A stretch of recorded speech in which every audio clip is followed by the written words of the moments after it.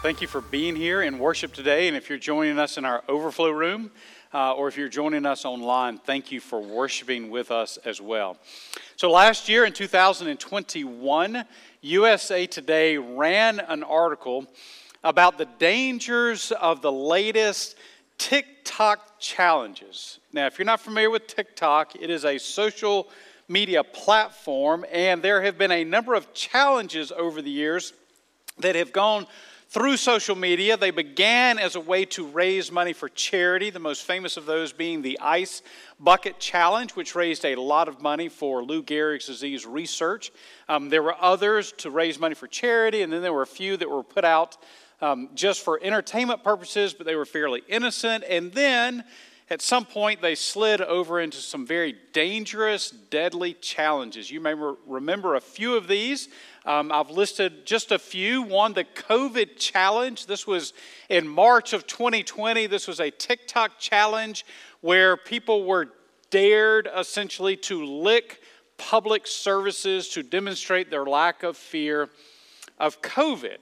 And of course, the goal was to put a photo or a video out that would get lots of likes and lots of shares and more subscribers and more followers because the video was so daring, or the photo showed someone who was so daring. Some people went as far as licking toilet seats in public restrooms, which I don't care if there's a pandemic or not. You don't do that. Another challenge was the Sunburn Art Challenge. And so in this particular challenge, one was dared to draw something on their arm or their leg or their stomach, go out in the sun, get sunburned, except in the area where the sunscreen had been drawn on one's body. And of course, the more creative the photo, the more red, the more sunburned the person was, the more likes that they would get, the more shares, the more followers. Another was the Hot Water Challenge, similar to the Ice Bucket Challenge, but this one was not for charity. It was to catch someone by surprise with a bucket of hot water poured on them. Again, video of their reaction. If it was very funny, it would be shared, it would be liked. That was the goal, except there were several people who were injured, went to the hospital from this, and one 8-year-old child, sadly, who died from the Hot Water Challenge. This is one most of you will remember, the Tide Pod Challenge. This dates from several years ago, where particularly teenagers were dared to take Tide dishwasher detergent pods and place them in their mouths to see what would happen. They would video themselves, they would put it out, people would like it, share it, whatever. I'm not sure how many people were injured by this, how many people actually did it, but I do know that it actually caused Procter & Gamble, the parent company of Tide, to put out a letter stating they did not support the challenge and that Tide Pods were not to be used as food, because that's not what they are. And yet people somehow, the bar of common sense was lowered to the point that they would do this. And then finally, the Car Surfing Challenge. Now, if you're my age and you're familiar with the very first Teen Wolf movie starring Michael J. Fox, you know exactly what car surfing is. Very dangerous, and yet there would be young people who would get on top of cars or trucks and they would surf, and of course the faster they would go, the more daring they were, the more the video was shared, and the more the video was liked, and the more followers they would get. Again, sadly, a number of people died from trying to perform this particular challenge, all to get people to like them on social media. So the article talked about all these different challenges, and then it had this sentence, this line, this paragraph that just jumped off the page at me. And here is how it read.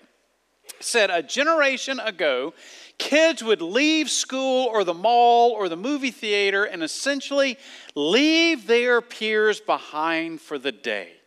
Home was a break from social pressure. Home was a safe place. Home was where their friends were not. However, now social media means that children's peers are everywhere all the time. Thus, peer pressure is around all the time. Now, this is not a message directed directly at social media. However, peer pressure in any form, whether it's through social media or directly, or what the Bible calls fear of man, can be deadly. It's not just these challenges that can do it, but for all of us, fear of man can destroy our lives. So this morning we are continuing our series called Sins and Stones on the life of King David. King David was the second king over Israel. He lived about 3,000 years ago, about 1,000 years before Christ. David was 15 when he was anointed as king, but he was 30 years old when he actually took the throne. His first act as king was to get the Ark of the Covenant back to Jerusalem, back into the land of Israel, and back into the tabernacle where they could worship God. Now, if you've been in church, you're familiar with the Ark of the Covenant. It was a gold box, 4 feet wide, 2.5 feet high, 2.5 feet deep. It was wooden but covered in gold, had a gold lid, and that was where, in the mind of the average Israelite, God himself sat. They would say God is everywhere, but if you want to know where God resides, it is right there on this lid called the mercy seat of God on the Ark of the Covenant. It was the holiest relic of the Israelites. It was destroyed in 70 AD when the Romans invaded Jerusalem and destroyed the temple and destroyed the Ark. However, for 15 centuries prior to that, this was the holiest relic of the Israelites. It represented the very presence of God. So the question is, why was David having to get the ark back to Israel and back to Jerusalem? You have to back up 20 years before when Israel was in a battle against the Philistines. And they went into this battle and they started to lose the battle. And so they gathered with one another and they said, hey, we're losing against the Philistines. Here's what we need to do. We need to go and get the ark out of the tabernacle. And since the ark is the very presence of God, if we take the ark into battle, that means we are taking God into battle and we will beat the Philistines. They all thought it was a good plan. They got together. They got the ark. They took it in the battle. The only problem was God was not going to be used like a lucky rabbit's foot. He was not going to be used like a good luck charm. And so they go into battle and they lose the battle against the Philistines, and the Philistines capture the ark. The Philistines take it into one of their towns. They have all kinds of problems because the Ark of the Covenant is theirs. So they send the ark on a cart carried by animals back into Israel. It goes to a town called Bela, to the house of a man named Abinadab, and it stays there for 20 years. David then ascends to the throne and he says it's time to get the ark. And so he gets an entire entourage of soldiers, elite soldiers, others. They go to this town that's about 10 miles away to Abinadab's house to get the ark, to bring it back to Jerusalem. The only problem was they took the ark and they put it on a cart like the Philistines had done. And God was very clear that the ark was never to be touched. Because it represented God and the holiness of God, it was never ever to be touched. There were rings on the 4 corners of the ark. Poles were to be put through the rings, and priests would carry the ark with these poles. It was not to be touched. But the Israelites put it on a cart with oxen carrying the cart. They started to transport it back to Jerusalem. They hit a bump. The ark began to wobble, and a man named Uzzah reached out and he touched the ark to keep it from falling off the cart. And the moment his flesh hit the gold-plated ark, he died. When that happened, David stopped everything. They somehow managed to get the ark to the house of a man named Obed-Edom. And David went back to Jerusalem. The crowd goes back to Jerusalem. And David basically pushes pause and says, what do we do? How can I get the ark to Jerusalem? And for 3 months, he does nothing. And this is where our story picks up. This is 2 Samuel chapter 6. If you've got a Bible and you want to turn there, 2 Samuel's in your Old Testament, right after 1 Samuel, just before 1 Kings. 2 Samuel chapter 6, and we'll begin with verse 12. Here's what we read. Now, King David was told, the Lord has blessed the household of Obed-Edom and everything he has because of the ark of God. So David went to bring up the ark of God from the house of Obed-Edom to the city of David, that is Jerusalem, with rejoicing. So David, again, is in Jerusalem. The last attempt to bring the ark to Jerusalem did not go well. David stops everything. He goes back to Jerusalem and he's just waiting. 3 months go by and he gets word. Hey, remember where we left the ark of God? At the house of Obed-Edom? Guess what? God has blessed his house and everything he has because the ark is residing in his home.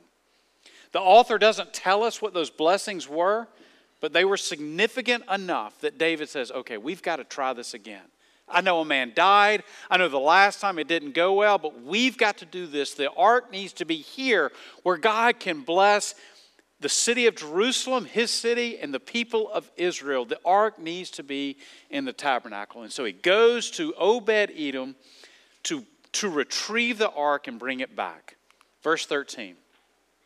When those who were carrying the ark of the Lord had taken 6 steps, he sacrificed a bull and a fattened calf. Okay, notice what it says here.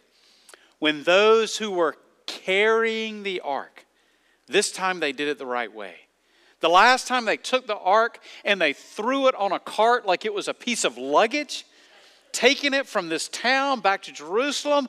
This time they figured out, wait a second. We're not acting the way that God has told us to act. We're not carrying the ark the way that God has prescribed for the ark to be carried. So this time, let's get it right. They take poles, they put the poles through the rings, and priests are carrying the ark the way it was supposed to be carried, where no one is touching the ark, back to Jerusalem. They take six steps. 6 steps and they stop. 6 steps and they stop, and David looks around, the others look around, they say, everybody alive? Is everybody breathing? I mean, last time we tried this, it didn't go well and a man died. Is everybody okay? And they look around and no one has died. And David says, it's time to stop right now and thank God for what has happened. And they sacrifice a bull and they sacrifice a fattened calf, and they have a worship service after 6 steps. This thank you God worship service that we have made it this far.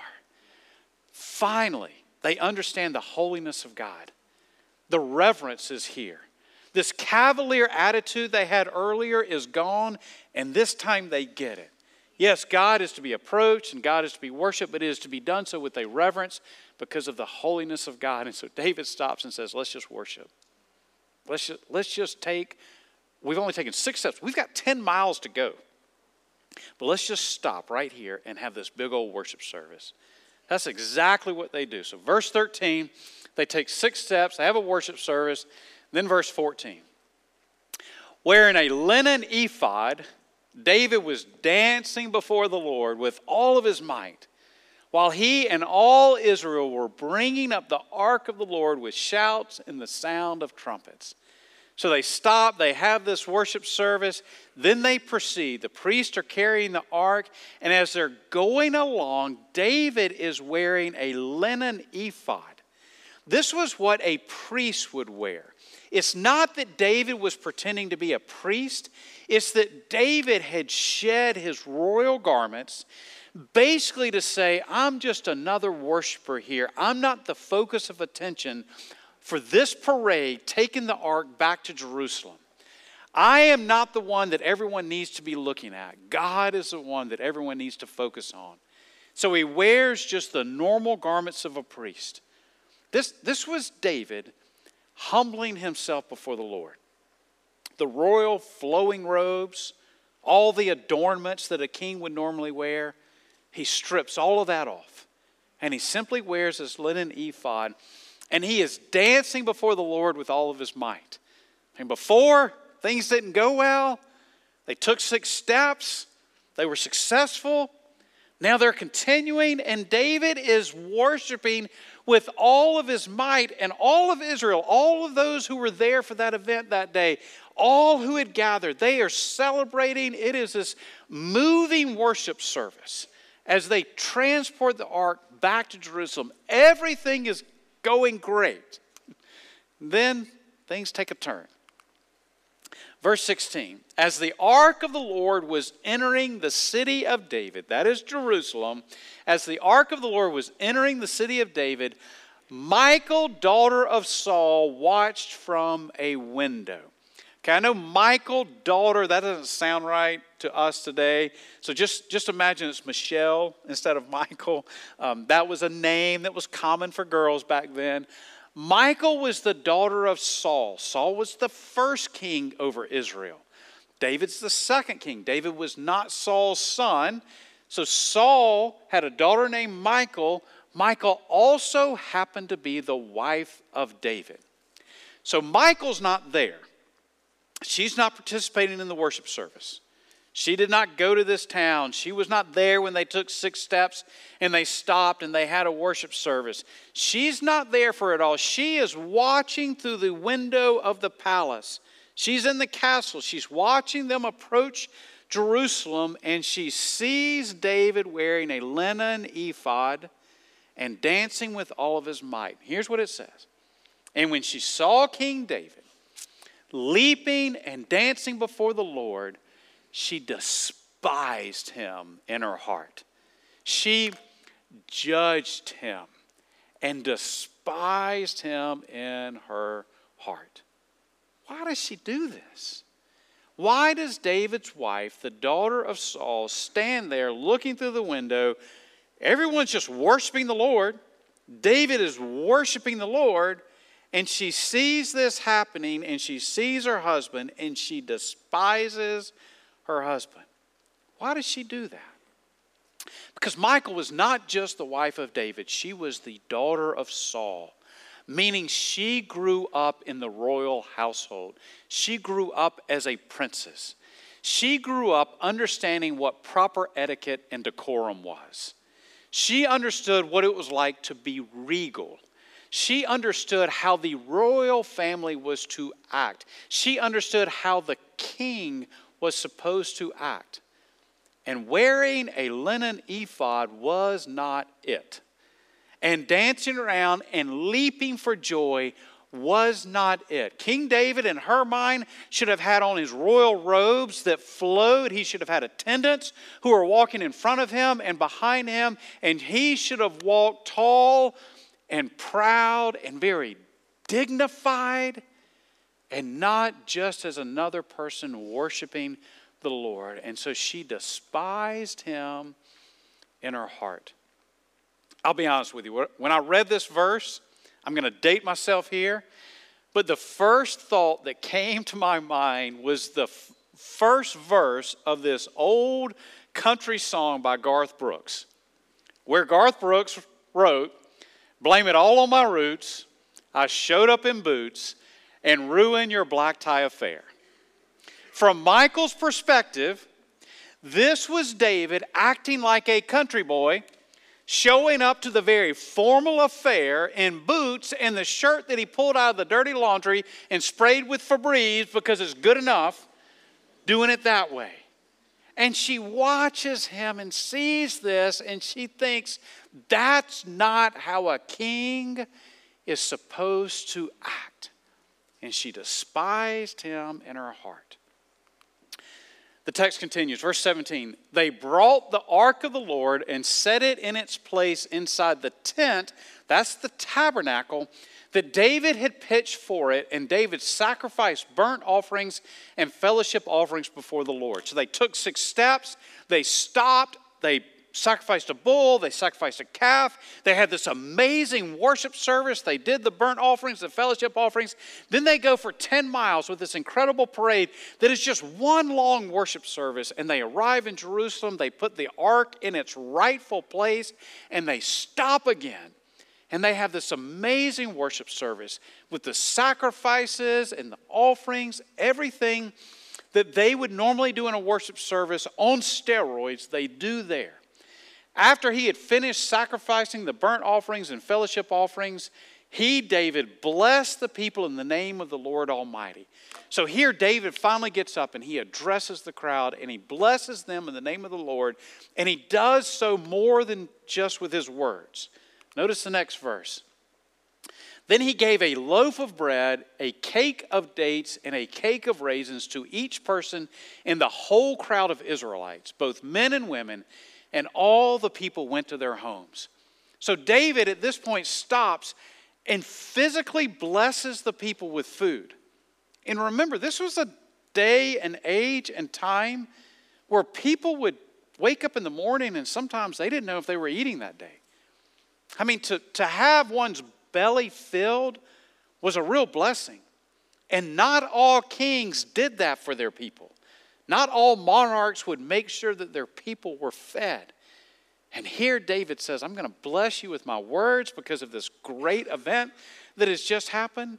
And I'm going to make sure that everybody leaves here physically blessed because of what the Lord has allowed us to do this day.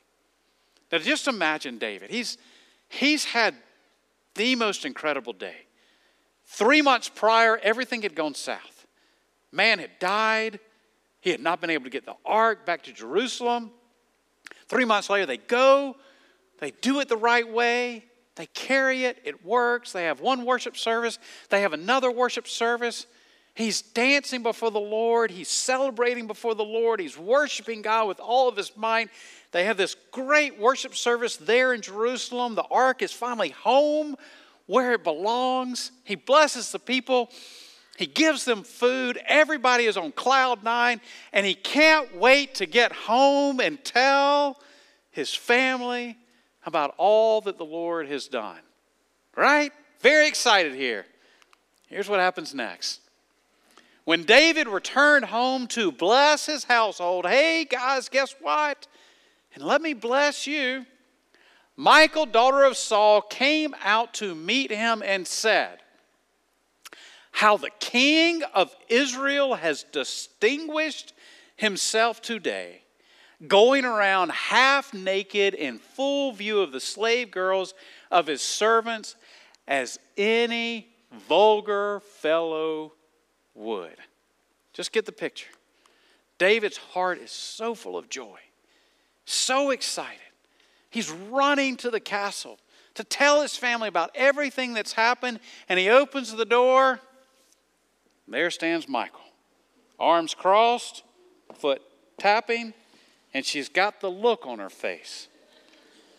Now, the author here doesn't describe that look, but every married man in here knows exactly what that look is. And in fact, the author doesn't say this, but I know what the first question of David was.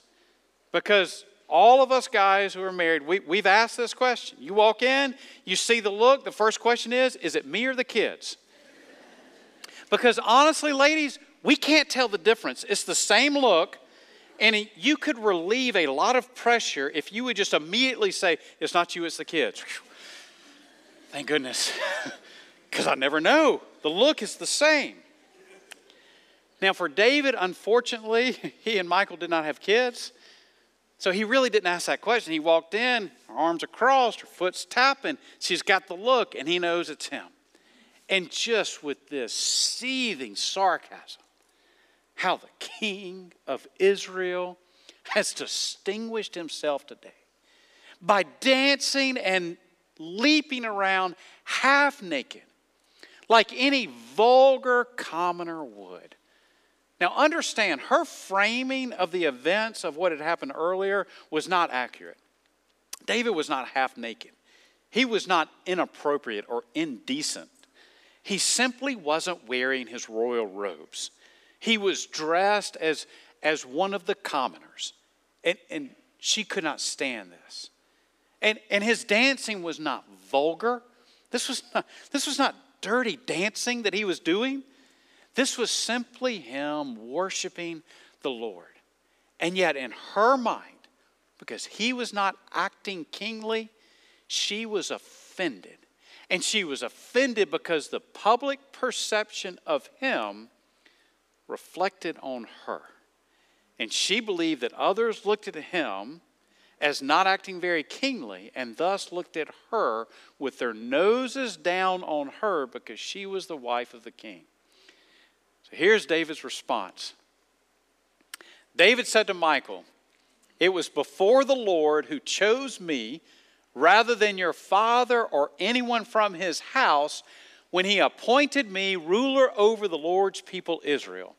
I will celebrate before the Lord. Let me translate this for you. This was not David walking into an argument and thinking, okay, I'm going to lower the temperature on the argument.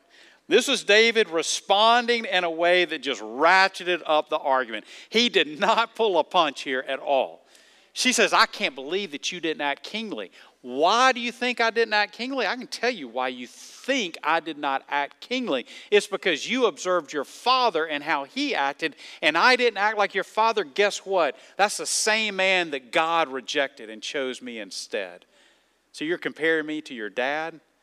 God has rejected your dad and his entire family line. So you want to accuse me of acting inappropriately? God has already spoken on this issue. So I will celebrate before the Lord. And then he continues and says, I will become even more undignified than this, and I will be humiliated in my own eyes.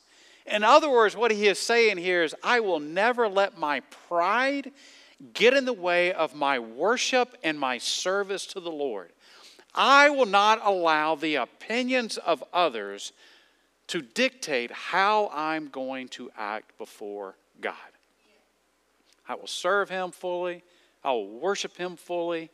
And I will become even more undignified. I will act even more, as you say, undignified. I will become even more humiliated if that is what I need to do to serve God.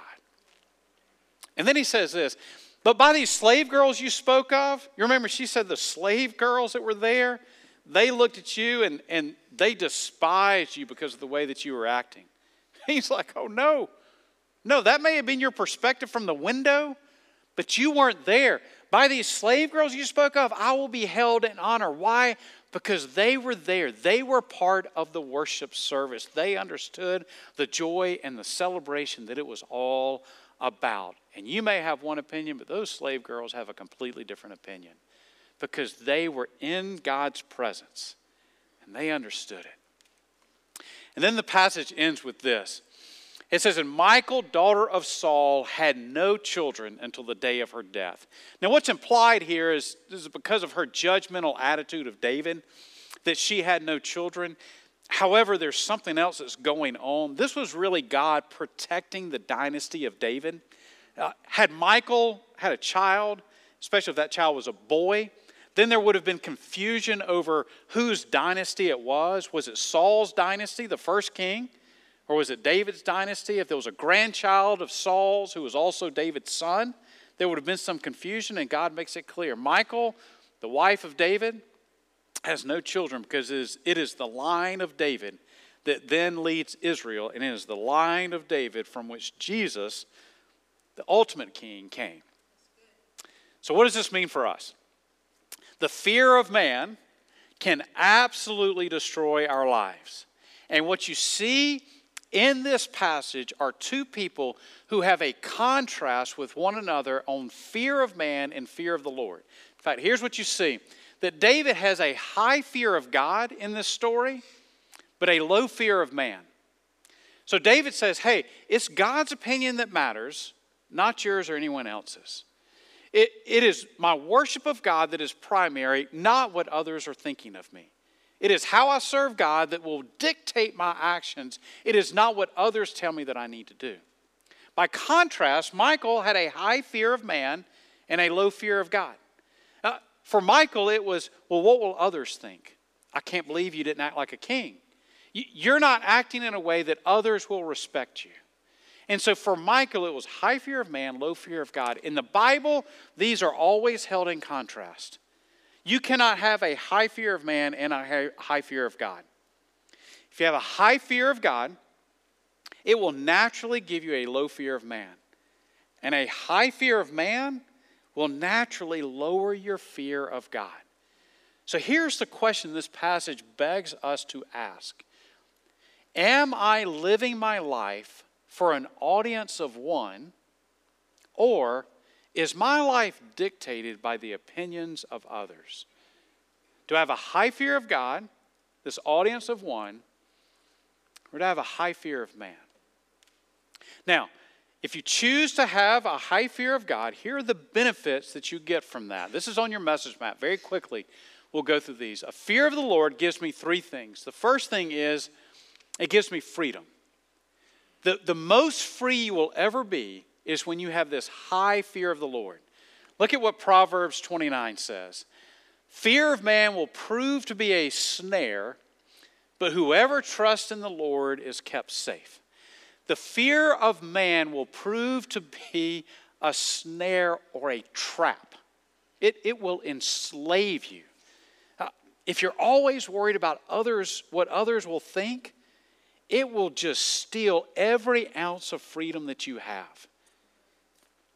If you are constantly on your phone checking for likes and shares and good comments, you're trapped by that. You're not free to live in the joy that the Lord has designed for you. You're trapped by this. And even if you say, well, I don't do social media, but you have this high fear of man, then you spend hours and hours trying to please others. By the way, you're trying to please others whose opinions will change and who all have different opinions. It's impossible. You can never do it. So the fear of the Lord proves to be this freedom, while the fear of man is a trap. Here's the second thing. The fear of the Lord gives me peace. Notice what Psalm 27 says. The Lord is my light and my salvation. Whom shall I fear? The Lord is a stronghold of my life. Of whom shall I be afraid? Here's what the author is saying. When your focus is on the Lord and you have a high fear of the Lord, then it lowers the fear of everything else. What else do you have to be afraid of if God is on your side? If you have the protection of the Lord, what else is there to be afraid of? There's a Scottish pastor and theologian named Oswald Chambers. Many of you know that name. He is most famous for a short devotional that he wrote called My Utmost for His Highest. He said this about the fear of the Lord. He says, a remarkable thing about God is that when you fear God, you fear nothing else. Whereas if you do not fear God, you fear everything else. That's exactly what that psalmist is saying. When you have a high fear of God, the fear of everything else is gone, and you have peace in your life.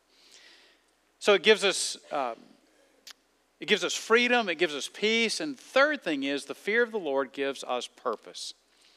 This is what Paul wrote to the Philippian church, and let me just give you a little context here. Paul was a prisoner in Rome.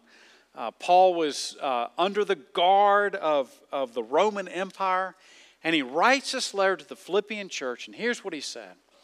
I eagerly expect and hope that I will in no way be ashamed, but will have sufficient courage so that now, as always, Christ will be exalted in my body, whether by life or by death. And then verse 21, for to me to live is Christ, and to die is gain. His high fear of the Lord gave Paul this incredible purpose in life. Well, Paul, you're in prison. That's not good. No, it's not that bad. Actually, I'm getting to share Christ with the jailers here. Yeah, but you're not really out and doing your mission trips. Yeah, but let me tell you, something's amazing going on. I'm sharing Christ with the jailers, and some of these happen to be the same people who are like the Secret Service for the royal family, Caesar's household, and some of them have actually gone and shared Christ with Caesar's household, and you're not going to believe it, they've told me that some in Caesar's household have come to accept Christ. Well, Paul, but still, wouldn't you rather be out of jail? Well, yeah, I guess I would, but see, for to me, to live is Christ. And so if my mission for the Lord is successful by me being in jail, then I'm okay with that. What do you do with a guy like that? If you're trying to shut him down, what do you do with a guy like that? Put me in jail? Well, hey, that's not a bad deal because I get to share Christ. And these people are sharing Christ with others. And so, that's not that bad. Okay, well, Paul, here's what we're going to do because you will not close your mouth. And even with the jailers you're sharing Christ, we're going to kill you. Well, for to me, to live is Christ and to die is gain because that means I get to be with Jesus. What do you do with a guy like that? Paul's high fear of the Lord gave him incredible purpose. This is my purpose. For to me to live is Christ. Not for to me to live is to get more followers on Instagram. For to me, to live is to get more wealth so I can impress others. For to me is to make sure that I'm acting in a way that others will be impressed by those actions.